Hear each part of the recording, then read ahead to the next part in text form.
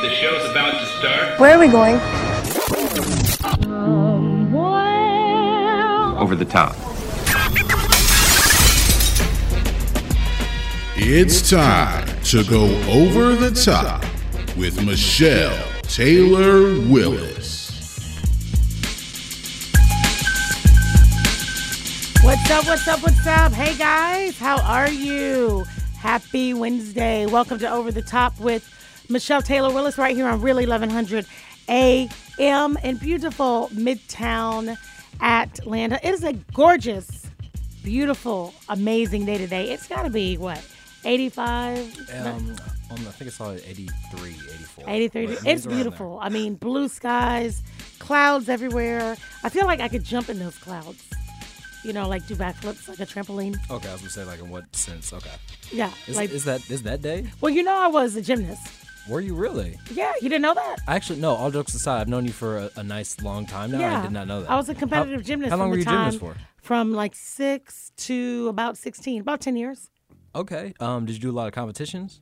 Well, I just said competitive gymnast. No, but I know, like, did you do a lot of travel competitions, or was it like locally? There's a difference. Okay. I mean, I traveled around the nation actually competing. I did. Okay, so yeah, that's what I'm curious. So you were like real deal. See, and I hate that because cheerleading was. I'm sorry, I'm sport. still stuck on. Did you do competitions? I'm sorry, leave me alone. No, I hate back then cheerleading wasn't considered a sport, so it's like I think people weird. were driving. Oh, here comes Greg. Did you do the thing where you did the flip and then you tried to land on your feet? That, the thing. That event where, where you flip. On the floor? Floor exercise? Is that what it's called? Or you run full speed. You run? Okay, yeah, that's called floor exercise. Yeah, run. But then you jump over the thing. No, that's vault. And then you try to stand on it. Not on the vault. No, you try to stand on the floor. You try to land. You run. You jump on the springboard. You do whatever you're going to do on the vault, and then you stick your landing on the floor. Like you jump on the thing, and then you do like flips on it, and then you flip off of it. Oh, the beam. The balance beam. And then it had the thing with the hands. Those are uneven parallel bars. Oh, I thought that was all the same thing. No, what? Oh my gosh, this is. So we know nothing about anything. We don't. Yeah, all of y'all. I'm hoping my guest is better than y'all because this is awful. I'm a competitive gymnast. So did you do competitions? I'm a competitive gymnast. So were you on the thing with the thing and then flip off the thing? Yes to everything. Yes to all the questions. Welcome, iHeart listeners. I love being on iHeart. You can listen to us live on iHeart every Wednesday from 4 to 6, just like people can listen right here in Atlanta, driving up and down the highway from 4 to 6. And we convert this to podcast. So you can always go back to iHeart and listen to Over the Top with Michelle Taylor Willis. And on it's not like every single podcast network, right, Jarrell? Just about, yep. Every single one. All you got to do is go wherever you want to go, type in Over the Top with Michelle Taylor Willis. I suggest you type in the whole thing because there are a couple other Over the Tops. I have run into a few Over the Tops. Now, none of them are as good as this one. Some of them aren't even in English. So wow, there you go. Yeah. But the thing is, you don't want to get messed up with the wrong one. Like you put in Over the Top, and then you end up getting sucked into something that's just not as fun.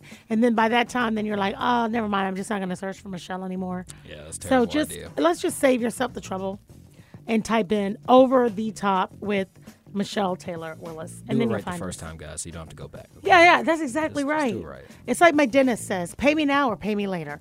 Either way, you're going to pay me. Or our other one, measure twice, cut once.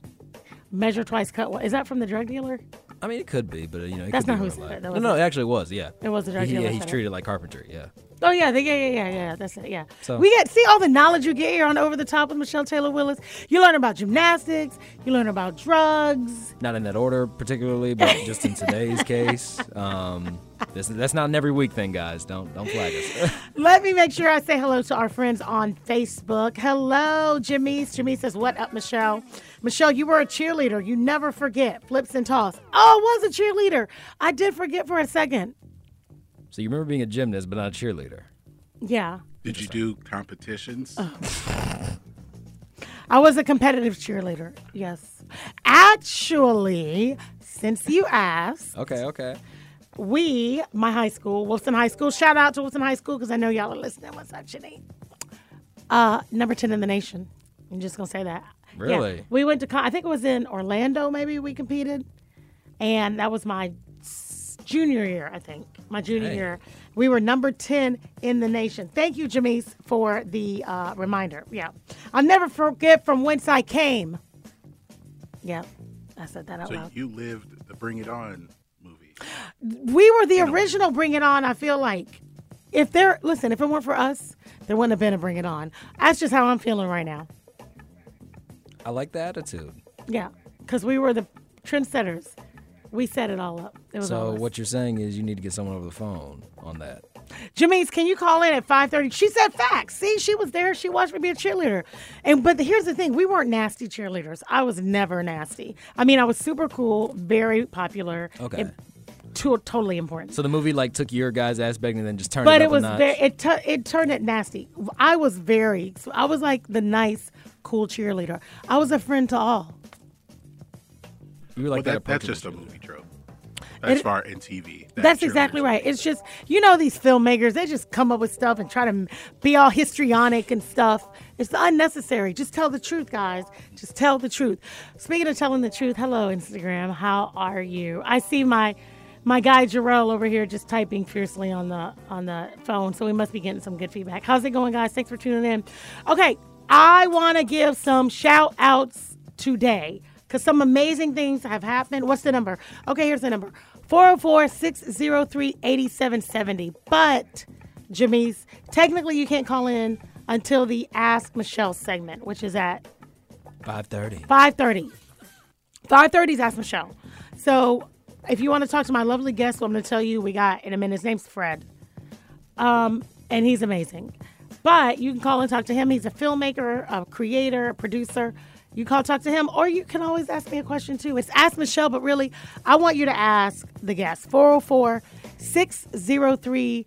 Instagram and Facebook. We will put that in the comments, and I'll pin it so that you guys can always know that you can call and talk to the MT Dubs. Ask me anything within reason. And if you don't ask me something I like, I'm not going to answer you. But absolutely feel free to call and ask anything. Right, Trell? Oh, of course. And look, if she won't answer, I will. So. Well, no. Okay, so listen. First of all, let's give a huge, amazing, resounding round of applause to my personal friend and president of Morris Brown College, Dr. Kevin James. Well deserved. Yes. He gets all the Jamaican music sounds. That is Jamaican, right? Isn't that where I came from? I guess. If we are so incorrect, do not take us for it. Do not hold us to it. Yeah, don't hold my heart on that. So just quick background for those of you listening on Really 1100 AM right now, or if you're on iHeart and you're listening from anywhere around the world. Here's the thing. Morris Brown is the only historically black college and university founded by slaves. I feel like we need to emphasize that more because that is Founded by slaves. The only one. And y'all know that there are some universities and colleges, and it's not a knock, I'm just saying, I just want you to know the difference, that were actually founded by white people. Okay, so let's understand the difference. Founded by slave. Hey, Jen, what's going on? Oh, you should stay on long enough to do your live, for me to do your live read later. That's Jen Ochman. She was on last week. She has the magic shakes. I know you don't like it when I call you that, Jen, but I'm telling you, the shakes are magical because they are magically melting the fat right off of my body, and I love it. Okay, so 20 years ago, this college, Morris Brown College, lost its accreditation due to some financial misappropriations and mishandling. 20 years ago, it was on the AUC, the Atlanta University Center with Morehouse, Spelman, Clark Atlanta. 20 years ago, lost accreditation. The college remained open. I want you guys to understand, because like if you don't know the full story, it might not sound as interesting, appealing, exciting. Lost accreditation 20 years ago, because of financial misappropriation, the school remained open. It never closed. At some point, there were only 3 kids in the school. Fred, you know this story, right? Yeah, because Fred is all things black. So he just winked at me for those of y'all who can't see that. I mean, in a very appropriate manner, actually. It was more of an agreement wink, like, yeah, Michelle, I got you, right? And then, way. Yeah. All right. And so the school remained open. 3 years ago, the Board of Trustees hired this young, bubbling, fast-talking, and he's a personal friend of mine, so I can make fun of him. Just like, here's what I do, whatever. We're going to bring the school back. Dr. Kevin James, as a temporary appointment. Let's bring this guy in to see what he can do. And I don't think it was a full 3 years, maybe 2.5 years, something like that. Shortly after that, he recruited me to be on his foundation board. In the last 2.5 years, he has taken the school from not only being unaccredited with hardly any students, no real money coming into the school, an awful reputation, people dismissing him, like literally people in your face, like, you can't do that. What are you doing? Morris Brown is dead. Leave it gone. Let bygones be bygones. You know, that's why black people can't have, like the whole thing. I mean, to his face. I mean, just people not want to mess with, hey, I'm President Morris Brown. Can I talk to you about? No, I don't want to talk. Like, nobody wanted to even deal with him, right? I won't say nobody, but a lot of people. You know how it is. Nobody wants to get their hands dirty. This guy, along with some amazing people on his staff and people that believed in him in the community, were able to bring this school completely back to life. And I promise you, I'm not being histrionic at all right now. This is what happened, literally, to getting, meetings, to building a new foundation board, to, getting the trust and the trustees, to promoting the school, to getting back in front of TRACS, which is the accrediting organization, to go from, he literally went step by step. And I remember because we were in the board meetings and he would report to us and say, here's what we are, and here's what I'm going to do. And he literally just systematically, and before you know it, the school was a candidate for accreditation, which meant we could take students. But until you get that financial aid accreditation back, it's almost like, I'm not going to say it's not real. Yeah, no. But it's like, people need financial aid, right? So it was everything hinged on this full accreditation status so that people can actually use financial aid to go to your university. And 2.5 years later, last week, there was a big press conference. I was there. Yep. On the step. You were there with me. Yep, it was nice. And full accreditation. Completely. It's like, back at it. I think at last count, don't get me wrong, there were maybe 182 or 112 students, something like that. I can't remember exactly. But and I'm sure if I called Dr. James right now and said, how many applications do you have? He probably wouldn't be able to count the number. Is that amazing? For everybody saying there's no way you can, it's been 20 years. Nobody's going to trust you with money. Nobody's going to trust the school with money. Okay, great. Founded by black slaves. All right. Another one bites the dust. Good luck with that, friend. Nah, I can't help you. No, I'm not going to. Let me see what you can do first. Because that's what people do. Let me see what you can do first. Right? Okay, go. I hosted the virtual homecoming for him during COVID in 2020. And we raised almost $600,000 virtually.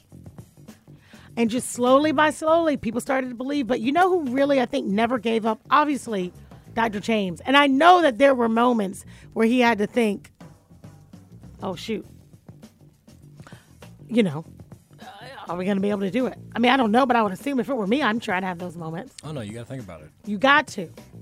But at the end of the day, he's done, and he's on CNN. He's everywhere now because he, along with the wonderful people that work with him, have brought the school back. So I want to make sure, like we always talk about all the stuff we're not doing. Let's spend time talking about the things that we can do. It's amazing. And I know, Fred, about the story, but like, is that crazy? Is that wondrous? It's phenomenal. And it really is a testament to the ability of people to believe in something that means something to a culture. You know, the idea that a academic institution was started by slaves, and for anyone who knows, it was illegal to read and write as a slave. It was illegal to be a free person in the state of Georgia. If you walked across state lines prior to the Civil War, you were arrested for being a free slave, and you paid a fine, or you got 20 lashes, or you were dragged off to a plantation and made a slave.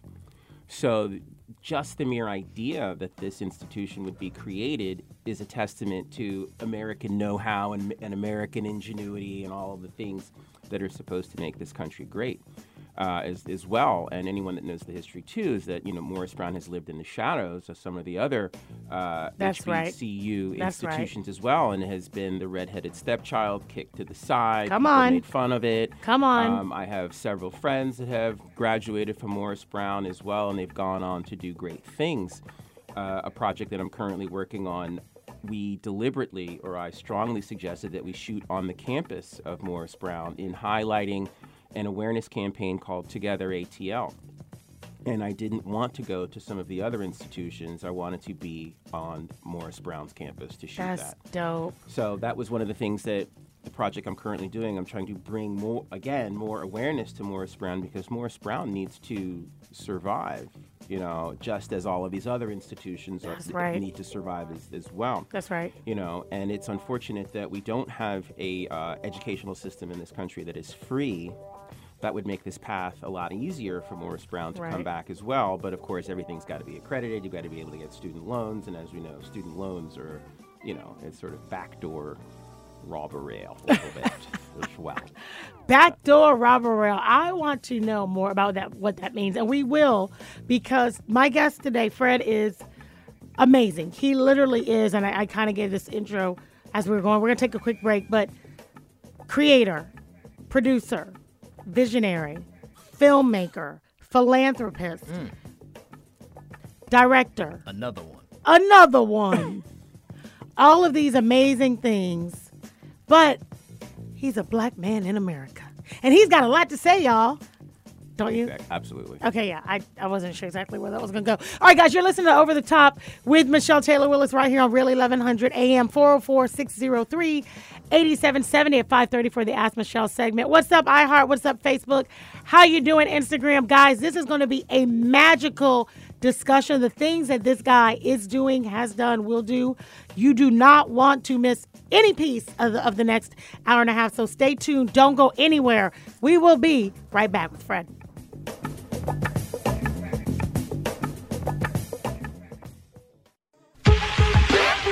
Michelle. Michelle. Michelle. Kick this one here for me and my DJ.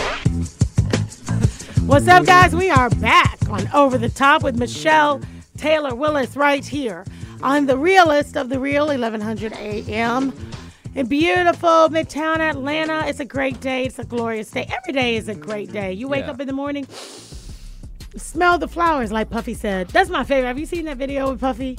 He's like, when he walks around, he's like, I want to smell the flowers. I don't want to work. Oh, my God. Yes. You never seen that? Yes. He's like, that's what don't you know that's the gig? To not have to work. You mean Sean Puffy Combs? Yes. That's why y'all are here. I want to walk around and smell the flowers. I pay y'all, so I don't. That's it. Yes. Well, you know, he's the host of the 2022 Billboard Music Awards. I this do. year. I saw that. But he matters not. You know why? Why? Because he's the host of the 2022 Billboard. No, because I've got Frederick Taylor in the house, and that's the only man that matters to me right now, because he's sitting across from me in his little Philly hat. Let me let you guys know who Frederick Taylor is. Really, he does a lot of things, but I use these two descriptors when we were going to break, visionary and philanthropist, because at the heart of everything that he does and that he is doing is a heart for help, It's a heart for people. It's a heart for the disenfranchised. Am I right or wrong? You are correct.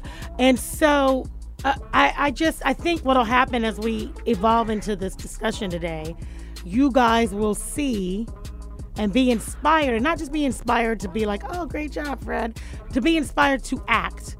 Because it's one thing to go to church and hear the sermon and be like, yep, the Lord was talking to me today, and then go back tomorrow and be like, let me get back in this bag of lies. It's another thing to be inspired and to change your behavior. And because of the work that Frederick Taylor has done in the entertainment space, filmmaking, creating, producing, directing, the arts, he is literally changing the face for how we perceive not just our America, but all points around the globe. Absolutely. And so I'm excited to have him in here. Welcome the founder of Tomorrow Pictures, creator, producer, visionary, filmmaker, director, Chicago native, Philly transplant, Atlanta transplant, Frederick Taylor, guys. Not the football Frederick Taylor. No, but he was a fine running back. He was a fine running back. Yes. Yeah, he did a great job. Welcome to the show. Thank you, Michelle. I'm so happy you're here. I am thrilled to be here. This is exciting. Really? I need you to work on your acting. I mean, did you see that? Can we hold on, let me put that. I need to make sure the Facebook camera is on him. He said, wait, maybe I should put it back on me so y'all can see what he did. Thank you for having me, Michelle. I'm very excited to be here. That was awful. It was awful. It was like I was looking for the floating bar. Yeah. You know. Literally. I need ice. I don't believe you. I know. I've got to become a little bit more convincing about the joy that I'm experiencing on the inside about being here. This is like being in a hot air balloon and we're floating around amongst the clouds. And you were nothing but a thrill a minute. God. I mean, listen, I don't want to believe him, but I have to. I mean, poetry. the eloquence in the words. Wow. Well, that comes honestly. That's I was raised by a strong black grandmother. I love how you stood up straight in your I did. chair. I automatically did sit up straight without question. Yeah, he stood up. Yes. Tell me about this shirt, Hollywood with the skull. This is an original shirt too by a designer in Nashville, Tennessee. I'll be in Nashville tomorrow. Oh, you will? Mm-hmm. Well, then you should stop by the fashion boot. You'll love it because you are a 10, and all of these clothes are a 10. Okay. You would be into this. I love His name's this Andrew guy. Clancy. He is British. He is influenced by people such as Alexander McQueen. Oh, wow. So everything flosses and glosses and all that other fun stuff. And the shop is called Any Old Iron. And Okay. It is near... Is it downtown? No, it is near Music Row. Oh, right okay. off of Music Row. But you should go. And All you will right. love it. And you'll go in there and you'll be like, oh my God. And then you go in there and you ask for Andrew or his partner in crime, Laura. Okay. And say that you met me and I told you to go, and he'll throw you a little bit of discount. Oh, just a little bit of discount. We like discounts. Yes. But they've got some great clothes in there. Like, I stuff love that you would this. hit a red carpet with. Oh, stuff really? Like that. I have suits. I have all kinds of stuff. And the women's stuff exceeds the men's as well. Okay. 2 Chainz has been in there. He's bought a few pieces as well. All right. Say less, I'm on the way. I know, right? I will be there tomorrow. And Janice from Facebook says, hi, Mr. Taylor. Hello, Janice. How are you, love? Look at, she got a smile. I didn't even get a smile when he said, I'm happy to be here. He's like, hey, Jen, how are you, love? Yeah, whatever. You can't trust these creatives. You don't know when they're telling the truth or fickle. not. They are so fickle. They're so fickle. All right, so listen, before we went to break, you kind of mentioned this campaign Yes. with Campaign ATL, right? Yeah, Together ATL. Together ATL. Yes. But let me tell you something. Your bio has one of the most amazing stories in it. Okay.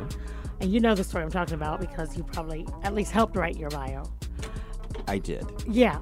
So I want you to give us a little bit of a background of why you produce the types of content you produce and where this story falls in line. So tell The us. Together ATL story. Well, no, the story about when you were in school and you drew the pictures of your family. Oh, that one. You don't want to? No, I do. Okay. That's a good one. No, that elicits a emotional response on both sides of the fence. Right. It forces people to think beyond the surface. Right. Which is where reality lies. Like this world that we live in on the surface, like what we look like, where we live, what our car is, who's pretty, who's ugly, who's tall, who's fat, who's short, how dark is your skin, the brown paper bag test, all this other stuff is meaningless. Mm-hmm. It is literally what Dr. King said. It's the content of character.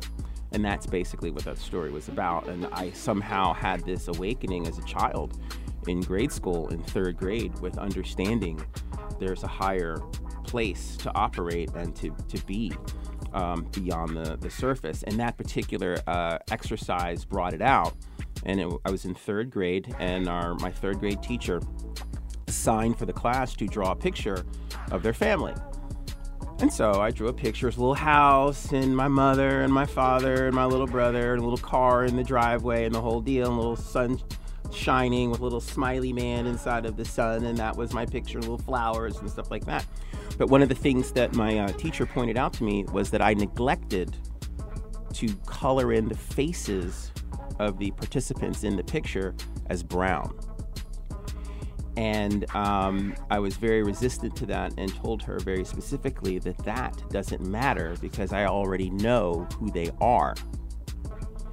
And she said, "Are you sure? You sure you don't want to, color the faces in?" And looking back on it, she was a post-civil rights, liberal, progressive thinking woman who had a group of kids in her class from different backgrounds. I remember there was a Japanese kid in my class as well, Gary May. Oh my gosh, you remember these people. It's That's crazy. hilarious. It's the weirdest thing. I literally remember so many people's names that I grew up with as well, and especially if they were people that were indigenous or diverse as well. They had a very profound effect on me as well. But for me, I didn't think of them as compartmentalized into specific culture. I always thought about them as who they were as people, and specifically how they related to me, and of course how they related to others as well. So I told her that I'm not going to color those pictures in because it doesn't matter. What was her reaction? Surprise, shock, disbelief, and she was really trying to encourage me to do it. But I kind of dug in and said, no, I'm not going to do that. And how old were you? 3rd grade. Yeah, I thought so. That's nine years old, right? That's what I thought. I was like, I'm like, let me just make sure I read this correctly. Okay, so where did that at 9 years old? Right.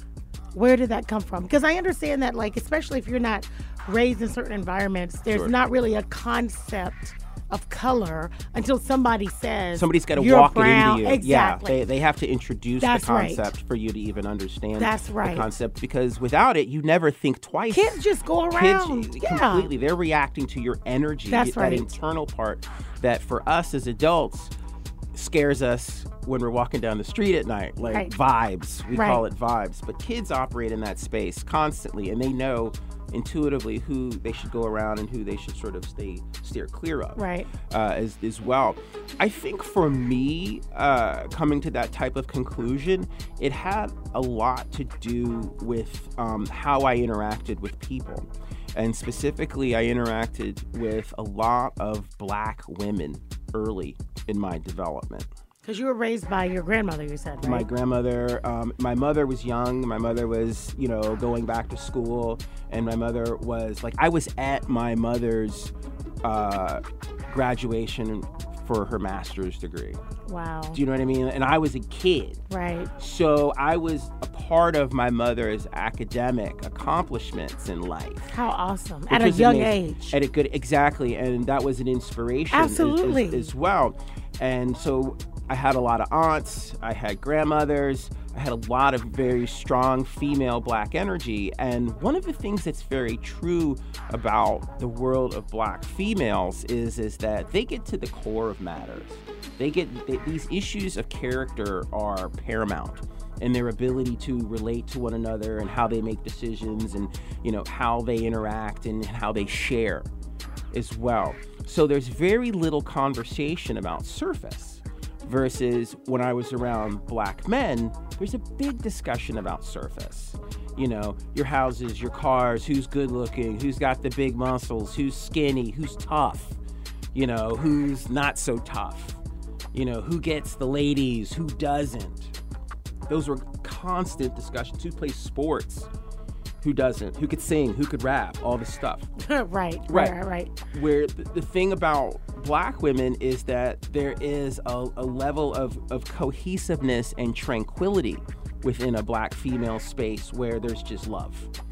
And it has this flow to it, and everyone is a part of it, and no one is left out, no one is pushed aside. I didn't understand the concept of a heavy-set woman as a bad thing until I got out into the world, where people started to say, oh, that woman's big, and that's bad. That didn't make any sense to me. Right. Because I was like, I don't know what you're talking about. Like, it's either decent person or not a decent person. Right. You know? And so these quantifiers that people had for what they looked like was something that was very foreign to me that I didn't really pick up until I was around a lot of men. But initially growing up, the early stages of my development, it was a lot of women, and a lot of the men were kind of off doing their own thing. Right. And that was a big part of that era. Like, you know, Papa was a Rolling Stone, wherever you want to say. But wherever he laid his hat was his home. But that was real. All he left us was alone. And that was real. You know, and a lot of people we all know that song. We all can relate to that song, sort of extension in our families of someone who was like that as well. And that had a very profound effect on me as well. You know, I've had to work on my relationships with men as I've gotten older and tried to understand how to navigate them and where are the points where I can connect. Right, because you're unpacking all of this stuff that didn't matter. Correct. Right? That now matter in circles where you're like, wait, why are you making why are we even doing that? Right, this is silly. Right. But, Black women, you just hit the room, they get your vibe, you're good, you're in. You know. Ladies, you hear that? Right. You're welcome. You're in. So how did you use that then to, I guess, evoke this artistic side of what you do? And how did you move into that space? Interaction. Remember when you would go to church and the little Black lady in the church would always come up to you and say, like, now what's your name? Who are you? Who are your parents? Is this your first time being here? Do you need anything? You know, here's a fan or whatever. It was that ability to reach out. It was that ability to make someone else feel comfortable.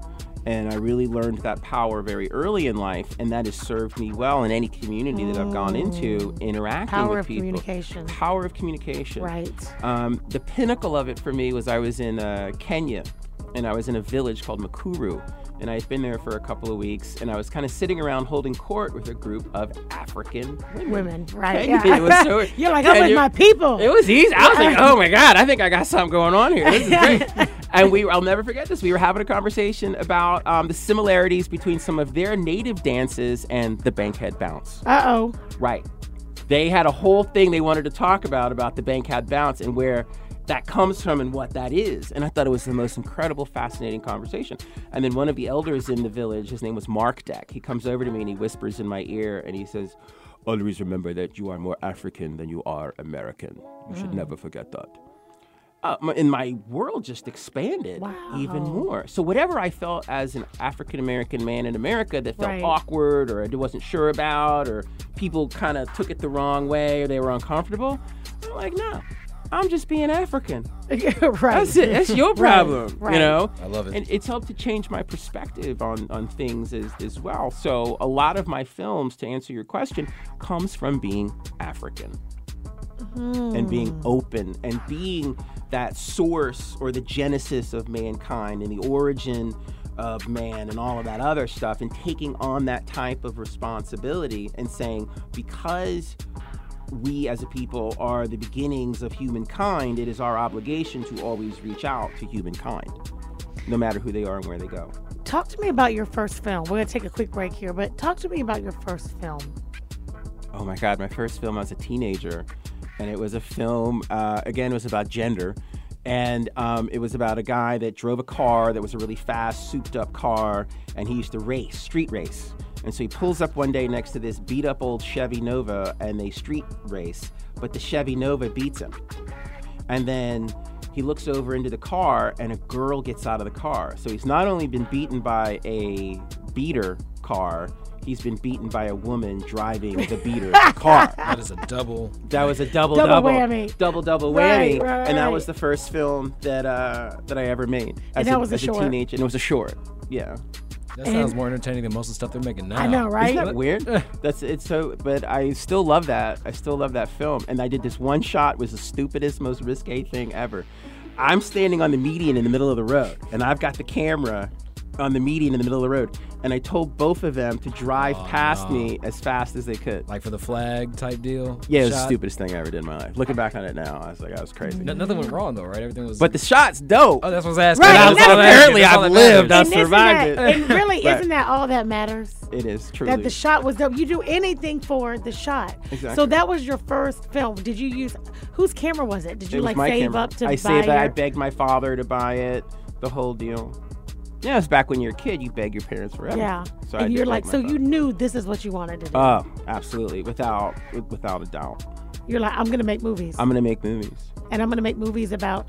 Well, at that time you didn't have the African piece, but Right. you know about the human experience. But I knew that the human experience, was you. like gender equality, was. I just felt this thing about women that I thought was really essential and really important to the narrative of storytelling. That you could not disclude them and you could not marginalize them because they have been discluded and exactly and marginalized. But that's not how I grew up. Right. Exactly, because Right. to me, women are strong. And I have a friend of mine, he's an actor. He says that he has always known without a doubt Yeah. that black women are going to be the ones that will make him whatever it is he's supposed to be in terms of greatness. Without a doubt. It's a black woman, he said, that's going to always put me on. Completely.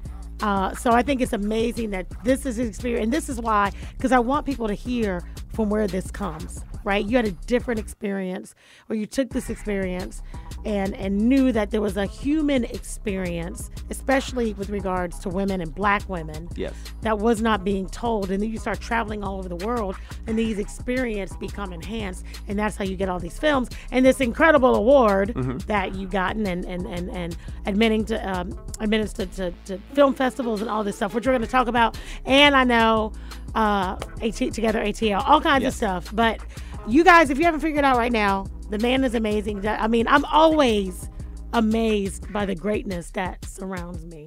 Literally, the people that we get in this studio and on set. So we're going to talk more to Fred when we come back. He's going to tell us about his new projects, what's coming up, what he's doing, how we can help support him, all of those things. But if you leave, if you turn the dial from 1100 a.m., you're not going to hear it. If you jump off of Facebook or get off Instagram, you're not going to hear it. And you want to hear it, right? Yes, Michelle, we do. All right, so don't touch anything.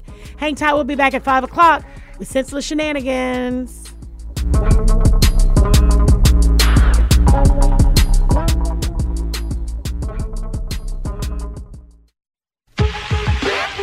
Michelle. Michelle. Michelle. Kick this one here for me and my DJ. Okay, wait, dang, I was trying to catch it on the when it came in. I was gonna do, Wait, hold on, wait. You can cha-cha-cha to this Mardi Gras. I'm the dopest female that you heard thus far. Okay. And I do get better. The voice gets wetter. Nobody gets heard. Supposed to say, as long as you let her. Salt and pepper. No, oh my God. Well, that was clever. That's MC Light. That is MC Light. And I actually think I have her on my phone, too. I actually know MC Light. I'm embarrassed. You get out. I'm embarrassed. I'm like, get out. No, the off chance she was actually listening to this. For Are her you But you never know. This would be the chance that she was. Yeah. She did. I know. And she's calling in. MC Light, listen, I'm as surprised as you are. He's so for the culture. How does he not know the rap culture? But it came out of the same era, so it's probably the same producers. Came out of the same city, the same time. No, MC Light was before Salt and Pepper. How much before? Like, what? Several years. Really? Yes. Am I right or am I wrong? I mean, Salt and Pepper's late 80s. MC Light is... No more than mid. No, Salt and Pepper's early 90s, right? Well, they got big, Salt and Pepper's but in the late black 80s. community, Salt and Pepper. Oh, don't try to act like you're The for black. the cause now. Oh, you don't know. Well, there's above ground and underground. Oh gosh. Go ahead, Greg. There's real black Greg, you and got too it. black. You got the era. They're both late 80s. They are. Yes. I can call Salt. Yes. Call Saul. I don't I believe can call you. Rosie Perez. I have that number. Call Rosie. Ask her. Put her on speakerphone. First I of all, she would believe. say, "Why are you calling me?" I, That's how that conversation would start. Everything's pointless after that. Everything is pointless. Nothing is pointless on Over the Top with Michelle Taylor Willis here on Real 1100 AM. We got Frederick Taylor in the house. I like to call him Fred because we're like besties. We're just very close right now. But he is a producer, a writer, director, visionary, creator, filmmaker is what he calls himself. He's an artist too, guys. He does all kinds. Let me tell you something. This man is all things wonderful. I mean, he has award-winning screenplays. He does have actually like this gold award that he's kind of holding in a black and white picture. I don't know what it is, but it looks pretty impressive. Wait, you said it was gold? It's goldish. Gold, It's got brassy. some gold in it. Gold, It is brassy. heavy. It's substantial. Okay. They That's give the it to bourgeois people. word. They give it to people who do amazing things. Right. So, there's that. But he's in studio right now, and you get to listen to Senseless Shenanigans, which you kind of got a little piece of it already. But Senseless Shenanigans is brought to us by Dope Boy Deacon. Make sure you check out his book. You can go on Facebook, type in Dope Boy Deacon. Let him know Empty Dub sent you, DM him, and pick up a copy of the book. It is an amazing book. It of really how is. Kirby's he a went dope from man. the streets to the pews. See what I did there? No. I've never heard that before in my life. From the streets to the pews. To the pews. Yeah, he I was just preaching imagine in- someone getting ejected in a car accident through the front windshield of their car, and they fly through stained glass Into the into Hamptons. a church and land on a pew. That was the image that came into mind. From the streets to the pew. Oh, yeah, you took it very literally. I just Mine saw was it more as a human figurative. projectile. Yeah, but come on, you're a creative. You should Right. have used your creative mind in that. I just saw it as an action movie. Bro, that is. That's a perfect segue to Senseless Shenanigans. Okay, what do you got for us today, Jerome? Oh, yeah. Can't forget about that. Nah, happy Wednesday, everybody. This week's Senseless Shenanigan is an action movie. Started down south, ended up north. So let's go ahead and get into it. Most of you already know former Alabama corrections officer. Her name was Vicky White. Was under the suspicion of breaking out I'm just going to say an inmate from an Alabama correctional facility. Both last names are White. Vicky White and Chase White. Or And Casey they White. are white. Yes, and they are white. Look yes. at that. From Alabama. Yes, and from Alabama. That's 3 whites, guys. 4 if you're counting correctly, okay? So that means that, never mind. No. Say it. So Say that it. does mean never mind. Stop. So, Casey White was 38. Vicky White was 56. There was a little bit of an age gap in between, but nonetheless. Love is love, man. Love is love, love is life. Let's keep it going. Vicky White, the former Alabama corrections officer accused of helping inmate Casey White escape, leading the police on the manhunt for days. The plan was she took him out on a regular transportation date to a fake doctor's appointment that they made seem real. And with her background, she'd been there for a long time. No one had any idea to question it. So they pretty much just took her word for it. And Were they going to go have SEX somewhere? Is that probably what was afterwards when everything Where would was, you have that? happening? In the car. Really? I mean, it was a van. so What was it's the car? Was it a possible. van? Yeah. Was like it a one of van? those, Yeah. Okay. But you well, can I have can- sex in the back of a car. That's why they have back seats. What's the car though? What kind of car? It could have been a Nova. It could have been the Bucket Nova. seats? It could have been the beat up Nova from your first movie. That was my Nova. How did you know that? That actually was my Nova. Yeah, that's And right. the answer to all of your questions is yes. Yes. Oh Can I my be in the next gosh. starring role in your movie? Possibly. You said yes. I did, didn't I? That was off camera, though. Oh, keep Is that going, really Jerome. real if it's off the air? Yeah, it's like if we didn't record it, that's. It was on Facebook, so It was. That's true. you're welcome. Kick save. Oh I'm my welcome. goodness! Look, after lying to the Alabama Police Department and fleeing the scene, they went to the fake doctor's appointment. She told everybody that she wasn't coming back for the day because she herself wasn't feeling well, and she had herself her own fake doctor's appointment. They switched vehicles, did what they had to do in the Alabama area, and then dipped up north.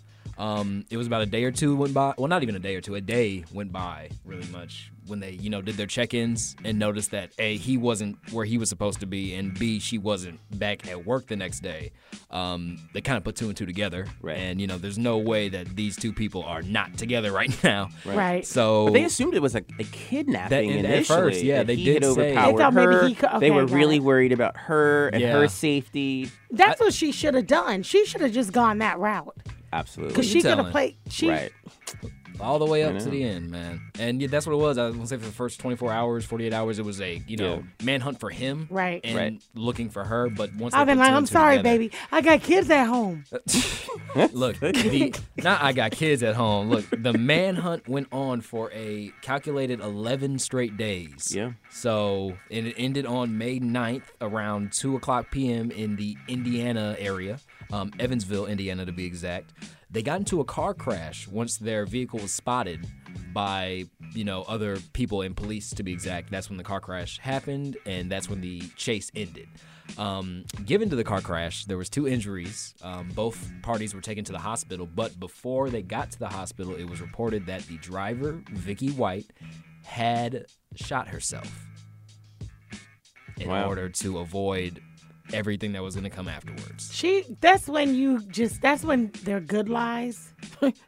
Like, oh my gosh, I'm so glad you guys are here. Oh, who you tell? He was Oh gonna my God. kill me, and There you go. look in the trunk. There's a whips and chains. Look, I she mean, would have got that's- one of those gold things on your shirt, okay? That's Yes. it for that performance. Okay, That- what's with this absolutely. marriage license application?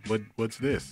What if they found something I like know. that? Oh right? God! Oh well, yeah. He I made guess. me do it. No, at I'm with gunpoint. Michelle. They made me do. Do you see this mark on my neck?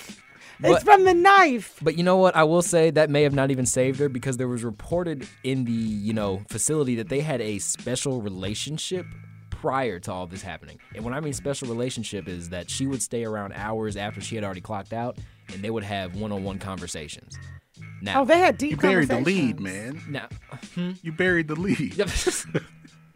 Oh my god. look, all I'm gonna say is if that didn't surprise anybody or bring any suspicion, No one did. They just thought it was perfectly normal. that's crazy. Do you Right. think any of this has a play on, Uh-oh. who they are as people and what they there you look go. like? You slipped in there with that one. That was an interesting. Literally. Yeah, literally. Yeah. Of That's what he course said. it does. What are you talking about? If his name was Tyrone White and he was talking to Vicky White, somebody would have said something. Right. Okay? Yeah, that's unfortunate, man. Come That's- on. Have you ever stood and talked to a white woman? Of course. Okay. I'm when from- does in you usually Georgia. start to get nervous? When do I How many know- minutes before you, there's a limit. There's a clock 90 going in your seconds. head. Right, 90 seconds. Okay. Between 90 seconds to 5 minutes is your depends. window. I will say it depends on the After conversation. that, Like- everything's going to go sideways. for you. I agree because I will say like job Yes. interviews wise, of course, Yes. I've been interviewed by white people, of course, white women to be Sure. exact. So those conversations go a little different. Yes, but it is. out in the real world, Yes. Uh-huh. 90 seconds to, Absolutely. to 180. Exactly. And you know that's the it whole. doesn't last long. Well, Right. search of Right. the Because shoulder. everybody starts making assumptions and wondering and it's a man. little uncomfortable. Nah, it is. It is what it Absolutely. is, though. Look, I feel no type of way about it, all right? I love everybody, but, once you start getting to that age and realization that not everybody loves you back, that is a... It's a very important realization to It come to is. so you can live your life and not the lives of others. Take your time, Pastor. I know, Shoot. right? Exactly. Thank you, Jarrell. That was amazing. Of and that course. actually was good. That was a good sense of shenanigans. I'm sorry that it ended in demise. It was tragic. It didn't have to end that but way. the dude really is did. still alive, so Oh, yeah, he's going to be finishing his sentence. He had 75 years for, murder. So, and now he has. Now they're adding it on they have because to. he's Now like. it's 175. it's 100. Now it's 175. I'm just yeah, kidding. he Oh, jeez. he was in murder. Yeah, he had Oh, murder on he's his done. mind. Yeah, he didn't play. Dude, the question is, do we think he would have killed her eventually? What kind of murder was it? Like, did he murder somebody because? I can look into it. No, that's okay. It didn't matter. We're good. Murder's murder, right? Like at the end of the day. Facebook says, as Jordan Peele said, nope, Hey, all I'm going to say is nope. Google this man. It looks like he did it. That's all I'm going to say. It looks like he. I thought he did looked like Aaron Rodgers. Oh, man. I actually don't like that. Oh, you like Aaron Rodgers? No, I love Aaron Rodgers. That's Oh, the you thing. do? You like Yeah, I like that? Aaron That's- Rodgers too. I'm an That's- Aaron Rodgers. Yeah, like if fan. Aaron So- Rodgers so had did bigger Vicky. That's an ears. interesting- So did So did Vicky. Vicky. What did he Right. say? What? So did Vicky. Oh, wow. Yeah, Vicky was like, you look like Aaron Rodgers. Yeah, she got that discount double check, if you know what I'm saying. Sure. Okay, all right. That's enough of this shenanigans today. Brought to you by Dope Boy Deacon. Also, big shout out to my girl Jen Ockman at Fatigued to Fabulous Ladies. If you are feeling a little sluggish, you feel like those hormones are getting in the way, your sleeping's off, you're breathing in toxic stuff, and you got to get rid of it, and you want to shed a few pounds, you need to make sure you call Jen Ockman. Visit our website at jenockman.com. That's JenOknin. I can tell you the stuff works. I'm healthier. Well, I've always been pretty healthy, but I feel healthier, and my liver is completely detoxed. I feel like it is. I know when my detox liver is not detox. It's absolutely detox. Yeah, I can tell by the way my insides feel when I go like this. Do me a favor. Teach me how to learn like myself. Teach you how to Dougie? Yeah. Anyway, just visit Jen Ockman, JenOknin.com. Make sure you tell her that Michelle Taylor Willis sent you. Okay, so I want to talk about this project that you've got going on right here in Atlanta. Well, let me tell you what I love about this. First of all, I love that you have traveled around the world, specifically in Africa. Yes. And you've capitalized, or not capitalized, but you've even kind of doubled down on the human experience as a black person, as a black man, right? And use that to further your creativity.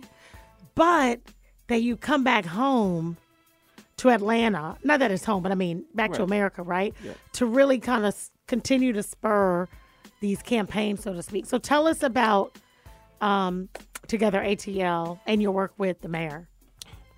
Together ATL is through the Community Foundation, and it's an organization here in town that serves the community.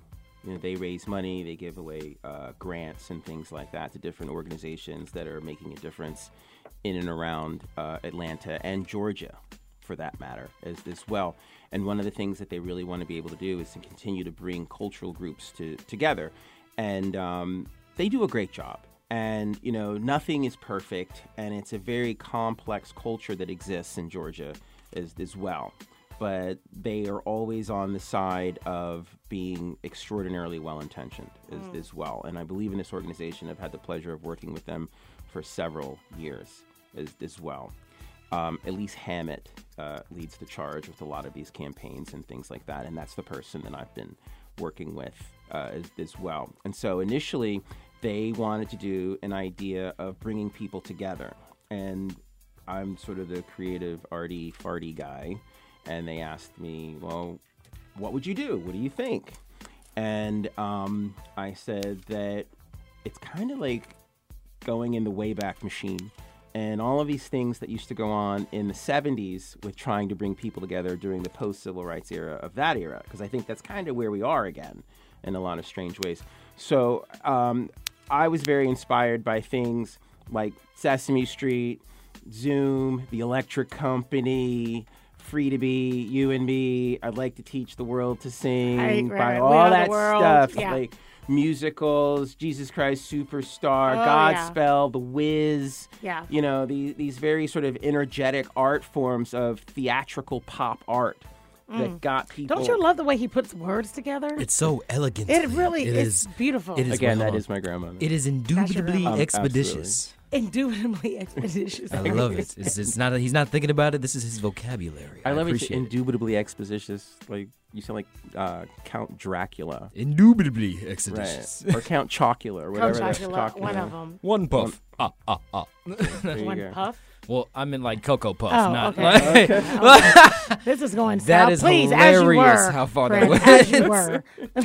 But what I wanted to do was bring different people of different cultures in Atlanta together, because one of the things that people miss a lot is that this is an extraordinarily diverse city. And anyone that really knows this city knows that. There are areas you go into and they are all black, they are all Latino, they are all Asian. Mm-hmm. There is a strong LGBTQ population here as well, in addition to the general market residents that are here as well, which we love them. And that particular cultural group is very pervasive. But one of the things that's different about Atlanta in relationship to some of the other major cities is that here, that large general population is absorbing the other peripheral cultures rather than embracing them as their own. Versus you go to New York, you go to Chicago, you go to LA, things like that. You go into these like beautiful, wonderful neighborhoods of all of these different types of cultures, and then they spill out into the general population as well. And they have their own businesses, shops, stores, and everybody has their own identities. Here, there's sort of this subtext of you're supposed to relinquish your own personal indigenous identity and accept this sort of generic one. That's just sort of this sort of Atlanta malaise where everybody walks and talks and thinks and dresses alike. And one of the places that Atlanta sort of falls down a little bit is in the arts. Oh, yeah. Here, you know, the gathering places are sports. And sports is probably the biggest one. And then, you know, maybe music to a certain degree, but there isn't even diversity within the music. We just have one huge pop hip-hop scene. You mean the Trap Music Museum? Yes, I do. Bear, you said it. But, you know, if we said right now, let's go to a really good jazz club, let's go to a really good blues club. You know what I mean? Like, there's all this stuff. It's very difficult to find. Versus really if we were in New York City, it'd be super easy to find. Really work. You got to work. Really good point. Yeah, really you got to work to find the culture, and that's absolutely positively unacceptable, inexcusable for a city that expects themselves to be a global center. Right. There are all these little pieces where we're missing. It looks like everything's popping, but it's really only popping in certain spaces. And even when you dig down into that space, it ain't really popping. Not really popping. There. Nothing's really happening. Right. There's just a lot of money exchanging hands in back rooms for a few individuals. That is not a sustainable paradigm for us to exist as a city moving forward. Atlanta needs to be a leader. Georgia needs to be a leader. And this particular program is a way of enlisting youth culture moving forward to do that. How did they? Oh, I'm sorry. No, go ahead. Please finish. No, I was going to ask you, how'd they find you? Through my work and through working in the ecosystem that is corporate video, film, television, storytelling, content creation. So these things have sort of evolved and developed over the years, where people know the work of myself and my company and respect it. Right. And now we've gotten to a point where leadership has become diverse, especially in these areas, that we have some really serious needs here as far as really moving forward with messages about people and culture and, you know, religious tolerance and all of these things that are essential for us holding this society together. I'm glad. So my value has gone up. Yeah. The company's value has gone up. Well, I love that you said that, and I really wanted that. We got to take a quick break, but when we come back, I want to talk about this piece that you said that's missing and the need for good filmmaking. Right. And filmmaking that really pushes the cause along. And I don't necessarily mean cause like social justice, and I just mean for good creative content. Right. And how do people do that in Atlanta, where it looks like all of this is happening, but is it really? It's not really. Right. Okay. So guys, this is where it gets really good. We're on Really 1100 AM. It's Over the Top with Michelle Taylor Willis. We've got Fred Taylor in here, all things creative, but he's amazing. He's got awards. He makes movies, which is really what most people want to talk about these days. When we come back, 404-603-8770, you can call in the Ask Michelle segment, which is brought to you by Coke United, all things Coke all the time. We got Fred in the house. We got Instagram and Facebook still hanging in there because the conversation is amazing. That means you should hang in there too. Don't go anywhere. We'll be right back.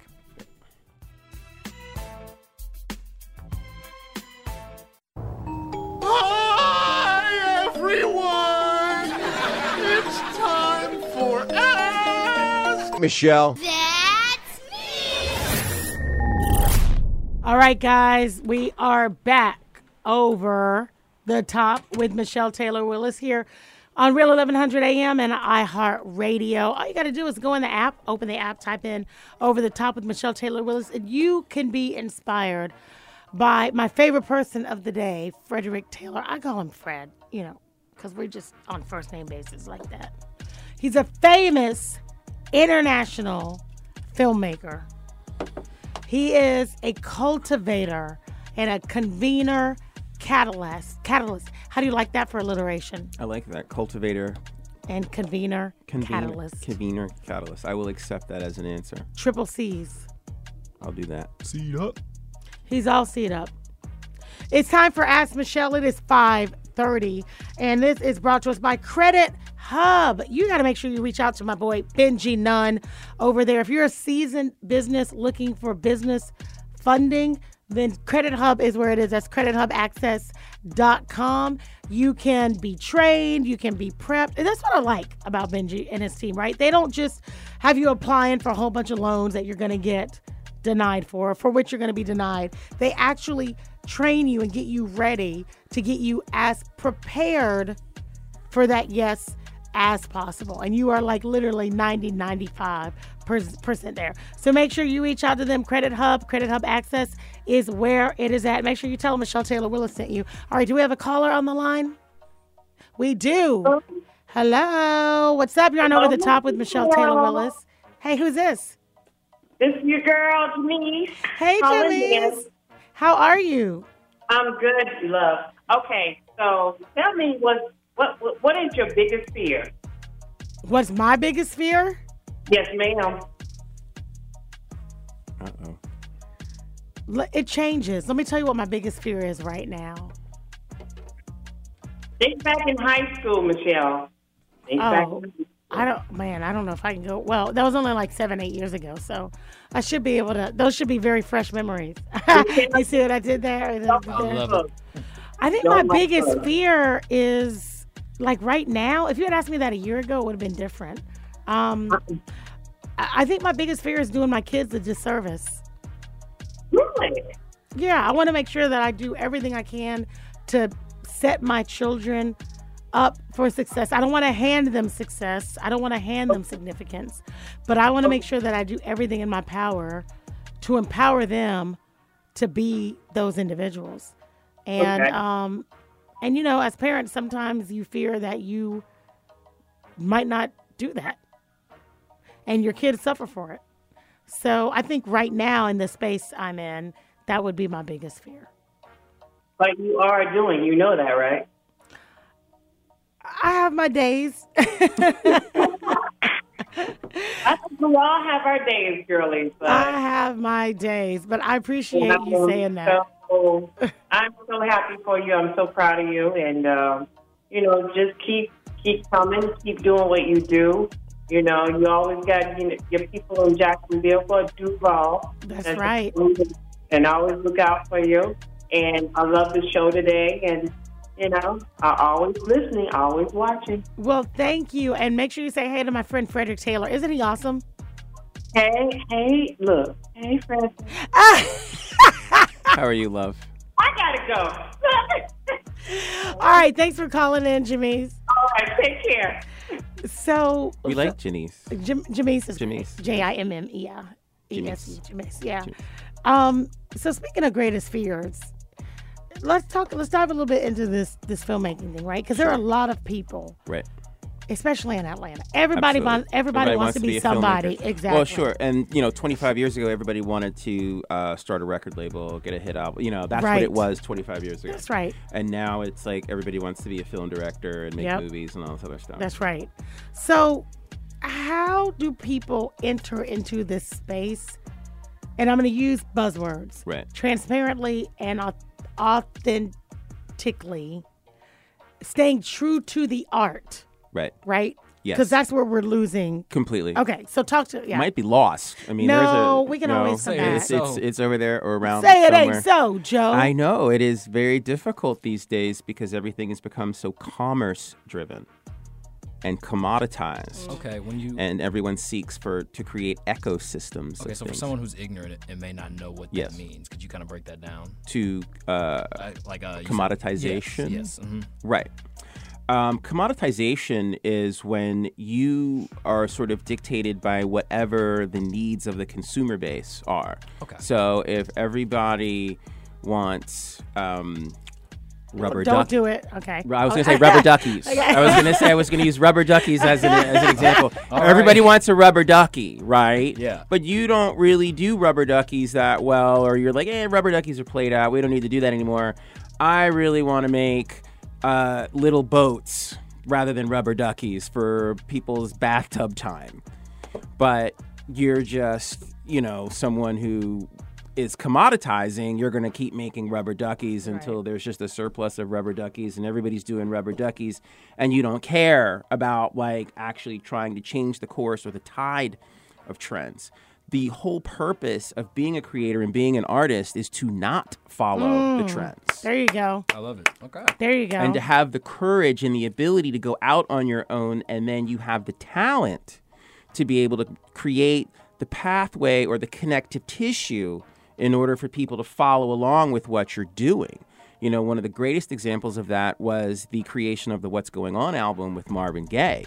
I mean, him and Barry were in screaming matches about this. Really? Right. Because Marvin's brother had gone over to fight in the Vietnam War. And so Marvin decided, wow, this changed person. I need to beat this. Barry is like, oh, no, we like the other Marvin stuff. And he's like, I'm not doing that anymore. Okay. I'm on to this next thing. Barry's like, that's not going to sell. I'm like, I don't care. I'll work that out later. He wanted to. That's right. Top 5. Easily, without a doubt. That's called vision. It's what she was saying earlier. When you have vision, you are not in the here and now. You are in the future, and you have harnessed the past to catapult you into the future. There's so much that goes on in our lives that we as artists have to dig deep into, and some of it's hurt, some of it's pain, some of it's anguish, some of it's frustration, but we're able to harness it and then project it into the universe, and other people are able to connect with it. And then when you can cross those lines of socioeconomic barriers, racial barriers, gender barriers, orientational barriers, religious barriers, you're in that deity status. Laura Lindley, who's the woman that plays the mother on Ozark. Oh, I love her. Oh, Right, Laura and I do Lindley. too. Yeah. I exactly. She has what she has done with that character. Unbelievable. Look, actually, all Phenomenal. jokes, before we Phenomenal. even got here, sidebar, I was watching Ozarks before I hopped in the car and got Oh this my way. God. Oh, really? That's hilarious. I'm on Hopefully you last weren't season's- driving as you were doing No, it. he Never was that. not. Never Okay, that, you were in a no. parking lot? No. Like, I was leaving my home. Oh, okay. I Okay, thought I time just to- saw you on your phone watching it or something. I'm driving down. Driving down Oh, the God, road. never Oh my that. God, Laura Linney, she's so amazing. But she, really is. it's to the But go point to where I'm Instagram. like, poor Wendy, poor Wendy. What's happened to your soul? Exactly, soulless, but could really portray that character. It's scary how well it's scary. But go on her Instagram page. She's on there quoting like Baldwin, Wow. Maya Angelou, like all kinds of stuff.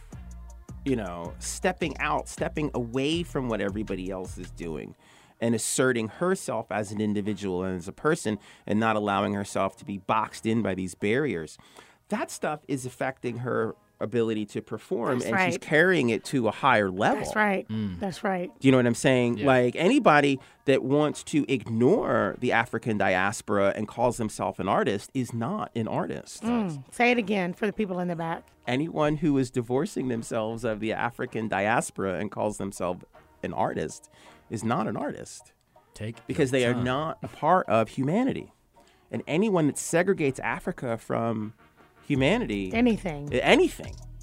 we are all of everything. That's right. And people have a really difficult time coming to terms with that, because we are our truest selves. And that is what makes us powerful. But we're no more powerful than anybody else.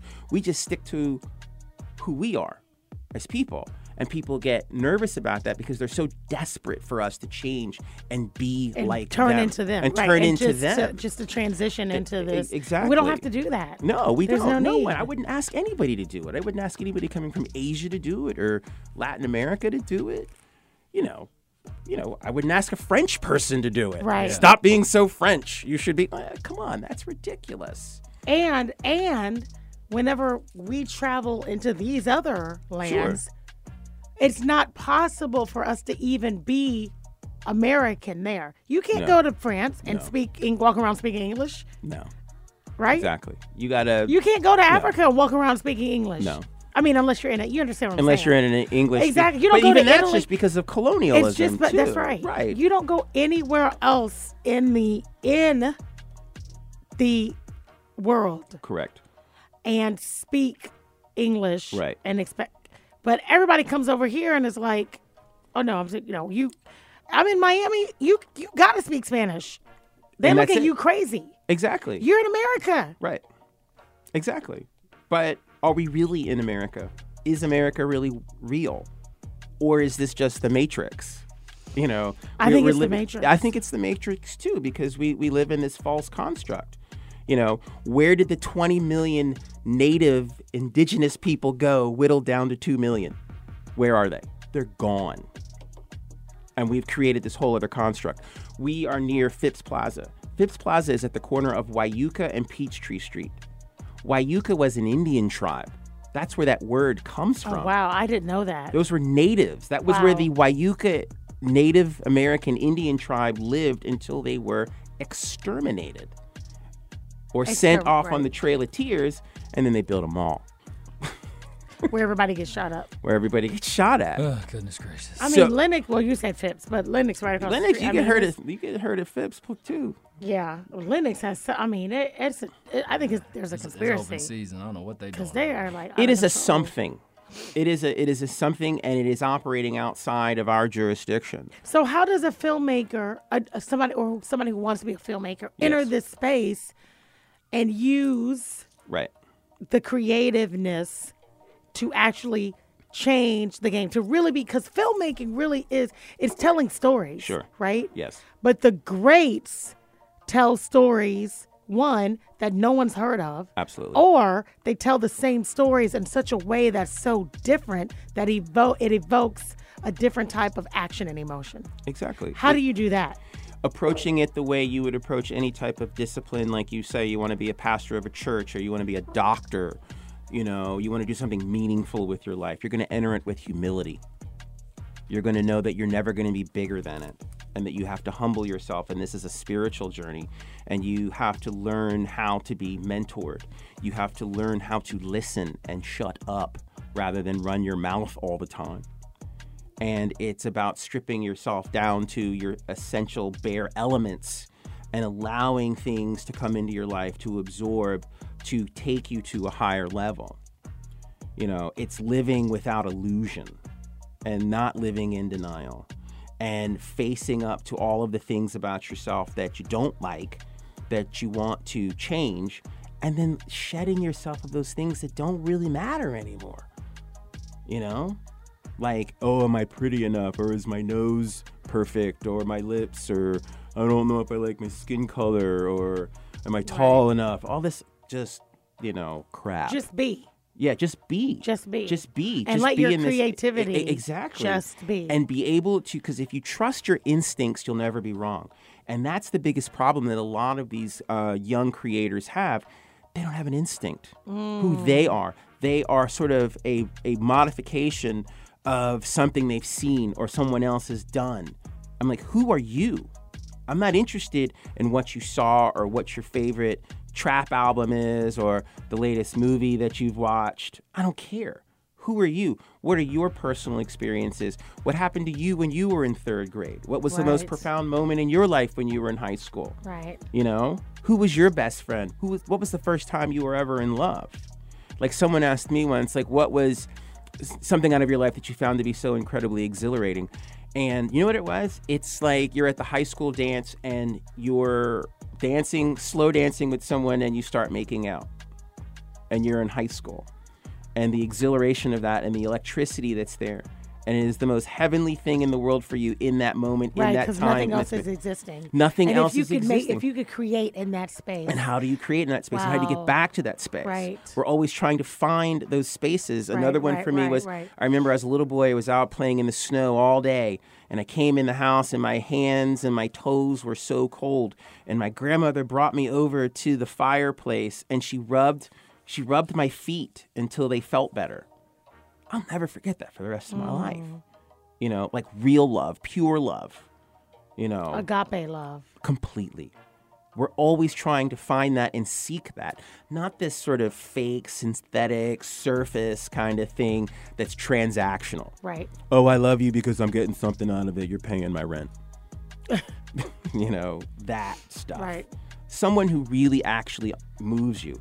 Remember when you would break up with somebody, it would just tear you apart. You like your first boyfriend, girlfriend, whatever, and you're just like, I can't go on. I can't live without them. I know. That was so crazy. Right. But it was so real at that particular time. And it was real because it's not that you were really wanting that person back. You knew that feeling and that sense of what you were then is gone. Right. It's expired and you have to move on. And you feel like they are the only person that can give you that. Exactly. And that's not true because that love comes from within, and you've got to learn how to be able to love yourself. Right. And that's the and lesson everything of that. starts from that, right? Exactly. But we are not taught that in society. Just look at Instagram. It's Right. all about like what everybody else is doing, what everybody else looks like. Yeah. I mean, with all due respect to the Kardashians, they have like millions and millions and millions of likes and followers, but they don't follow anybody. That's the crazy Who's inspiring thing. you? Who's inspiring you? Right. They got like 9 people they follow. And, you know what I mean? Like, so they're not following anybody. And to your point, you said this so eloquently.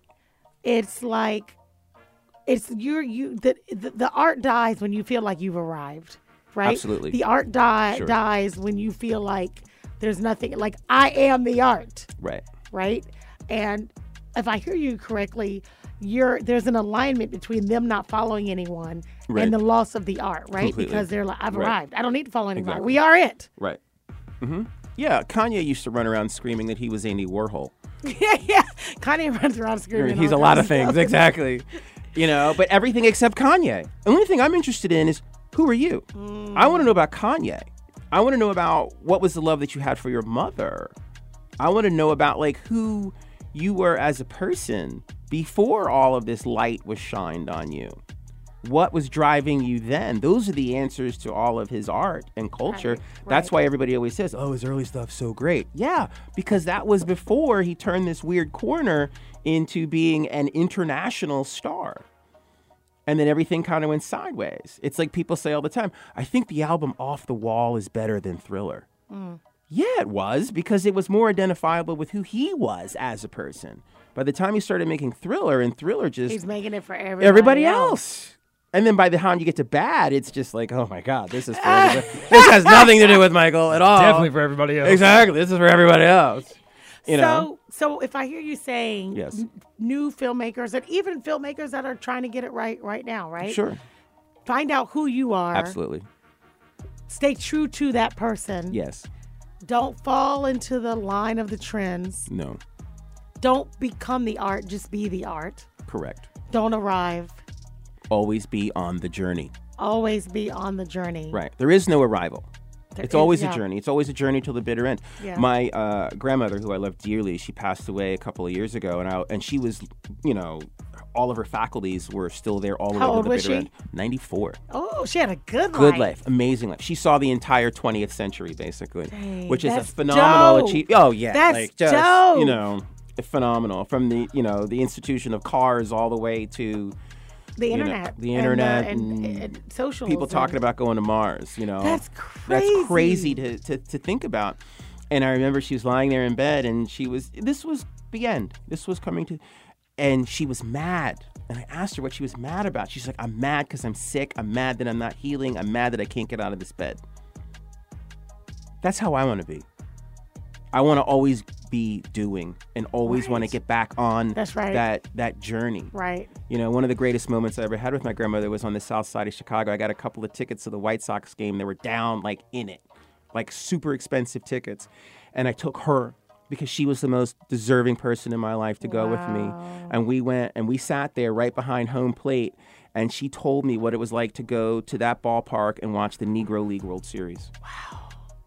The stories of our elderly, like unbelievable. That's the story. Those are the stories that's that the humility. Need to be. That's exactly. Stay away from the trends. Talk to people. Listen. That's right. Yes. Yeah. I mean, can you imagine an incredible story? If you think about it, some of the most poignant stories that are told involve this evolution of from young to old.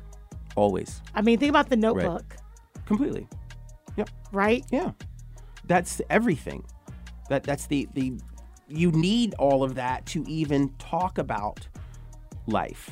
Why doesn't Hollywood have stories about, and maybe they do, but they're just not, because there are all these beautiful, poignant stories of white people like that. But why isn't there like a Black Notebook? Because then that would mean that you were sort of affirming another cultural group. When the business paradigm for Hollywood is that, no, we only affirm this one cultural group and every other cultural group orbits around it. White is the sun at the center of the solar system, and all of the other cultures are these planets. Damn. And they orbit based on their level of significance. Goodness gracious alive. Goodness gosh, we need another hour up in here, friends. We need another hour. Okay, listen, Jamise from Facebook has one question. Uh-oh. And then I blew right through the last commercial break. Oh, we didn't you even did? take Wow. it. Yeah, I didn't. But it's my fault. I wanted to because this was just so great. Her question is, why is the film industry creating all the things we grew up on? Because they beta test really well. They know what to expect. The numbers look good. They get what they perceive to be a safer return on investment. It's called risk management. It's like, why take a chance on something new when we know this works already? Are you going to invest in copper in Santiago, Chile, or are you going to invest in Bitcoin? Which one's safer? Copper in Santiago, Chile. You know, you're going to go, is it going to easier to try to play the stock market or just leave your money in the bank? I hear you, and I'm glad you answered that question. I hope that answers your question, Jamise, but I'm stuck on the quote, white is the sun. Right. And all of the other planets orbit around it. I mean, the other cultures. Cultures are planets. When you get into Asian, you know, African, African-American, Latino, LGBTQ, whatever, we're all these planets with, you know, Pluto is transgendered people. You know, they orbit the farthest from the sun because that's the dialogue that we're having in society. They want to don't talk about it. Let's eliminate it. Let's make it illegal. No, you can't have a gender change. No, I will not address you as you want to be addressed. I'm going to address you as I think you are. And we've already been through that with the N-word, with colored, right, and with Afro-American, African-American, right. Black. Completely. It took us 100 years to get to an identifier for us as and people. it's still not. I and mean, it's still not. Just settle on Black friends. I'll be fine. Okay, y'all just. I'm tired. I'm tired. Okay, listen. Can you believe it's been 2 hours? No. This has been a fantastic, literally. And I got to make sure I thank all of our sponsors: Coke United, Doughboy Deacon, Fatigue to Fabulous, Credit Hub, Pristine and Clean TV installations. Okay, just tell people. I'm so just enthralled by this quote. Yes. How can people find your work? Congratulations, first of all, on your awards, Thank on your you. big gold guy that you're holding in the picture. Which is an Emmy. Yeah. Oh well, It's a television. I'm thinking that people. Yeah, I was like, it's kind of tells itself, but that's amazing. It is. It's a life changer. It is a life-changing thing. It is. It's created a greater pathway to be my best self. Well, I don't think you have any problem doing that. How can people find your work, watch your films? Tell us what you got coming up next. I got something on Amazon Prime. It is called Counter History's Rock Hill. It's about a 1961 counter sit-in in Rock Hill, South Carolina. That's what I'm talking about. Friendship 9 young black men who decide to stand up to the system at the beginning of the Kennedy administration. And that is on Amazon Prime. You can find it and watch it anytime you would like. You can also go on the PBS app, which is on your Roku or Fire Stick as well, and watch a segment from a television series called If Cities Could Dance. I did the segment on Atlanta, If Cities Could Dance Atlanta. That's the thing that won the Emmy. Yeah. As well. I run a company called Tomorrow Pictures. You can find that at tomorrowpictures.com. And then my artist site is my funky name spelling of my name, Frederick, Fr3deR1cK.com. And you will find all things me. If any of this confuses you, just literally type into the Google search engine Fr3deR1cK, and I am the #1 Fr3deR1cK Yeah, on Google. And just FYI, if you type in Frederick Taylor, you will not get him. No. I tried. Yeah, you might get my dad. You might get the father of modern economics. I'm like scrolling all the way down. Football player. Where is Frederick Taylor? But if you type in with the letters, I mean the numbers, and then it goes boom. It comes right up. Right. Which I think is, how about not commoditizing your name? Exactly. Oh, did you see what I did Which there? was already commoditized anyway, because my ancestry is that the first Frederick Taylor was Friedrich Hilliard Taylor, and he owned... From Germany? Yes, and he owned... I'm of Germanic heritage. How about that? And he owned slaves in South Carolina, and that's how we got all this started in the first place. And then they just kept naming each firstborn male Frederick Taylor. That is...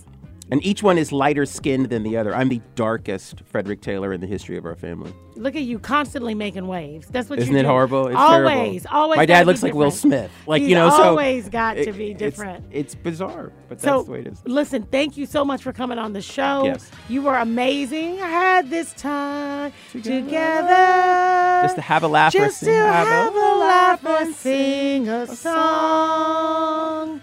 Seems we just get started, and before we know it, and the time we have to say so long. That's the second person that sang it with me. Elisa Green was the first one. Guys, thank you so much for tuning in to Over the Top with Michelle Taylor Willis right here on Really 1100 AM. You can find me every Wednesday at 4 p.m. on this station, on iHeart, on Facebook, on Instagram. According to Michelle, we'll be back in the fall on Roku and Amazon Fire. Black is the New Green. We'll be back on radivision.com in the fall as well. For right now, follow me at Michelle Taylor Willis on just about everything. And look for me somewhere. You might see me in a movie or a TV show. Just look in the credits. You'll see that name. Right now, though, I am out.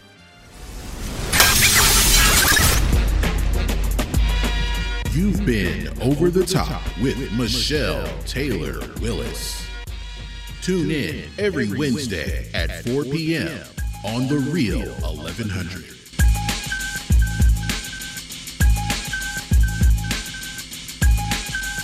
Night, Michelle.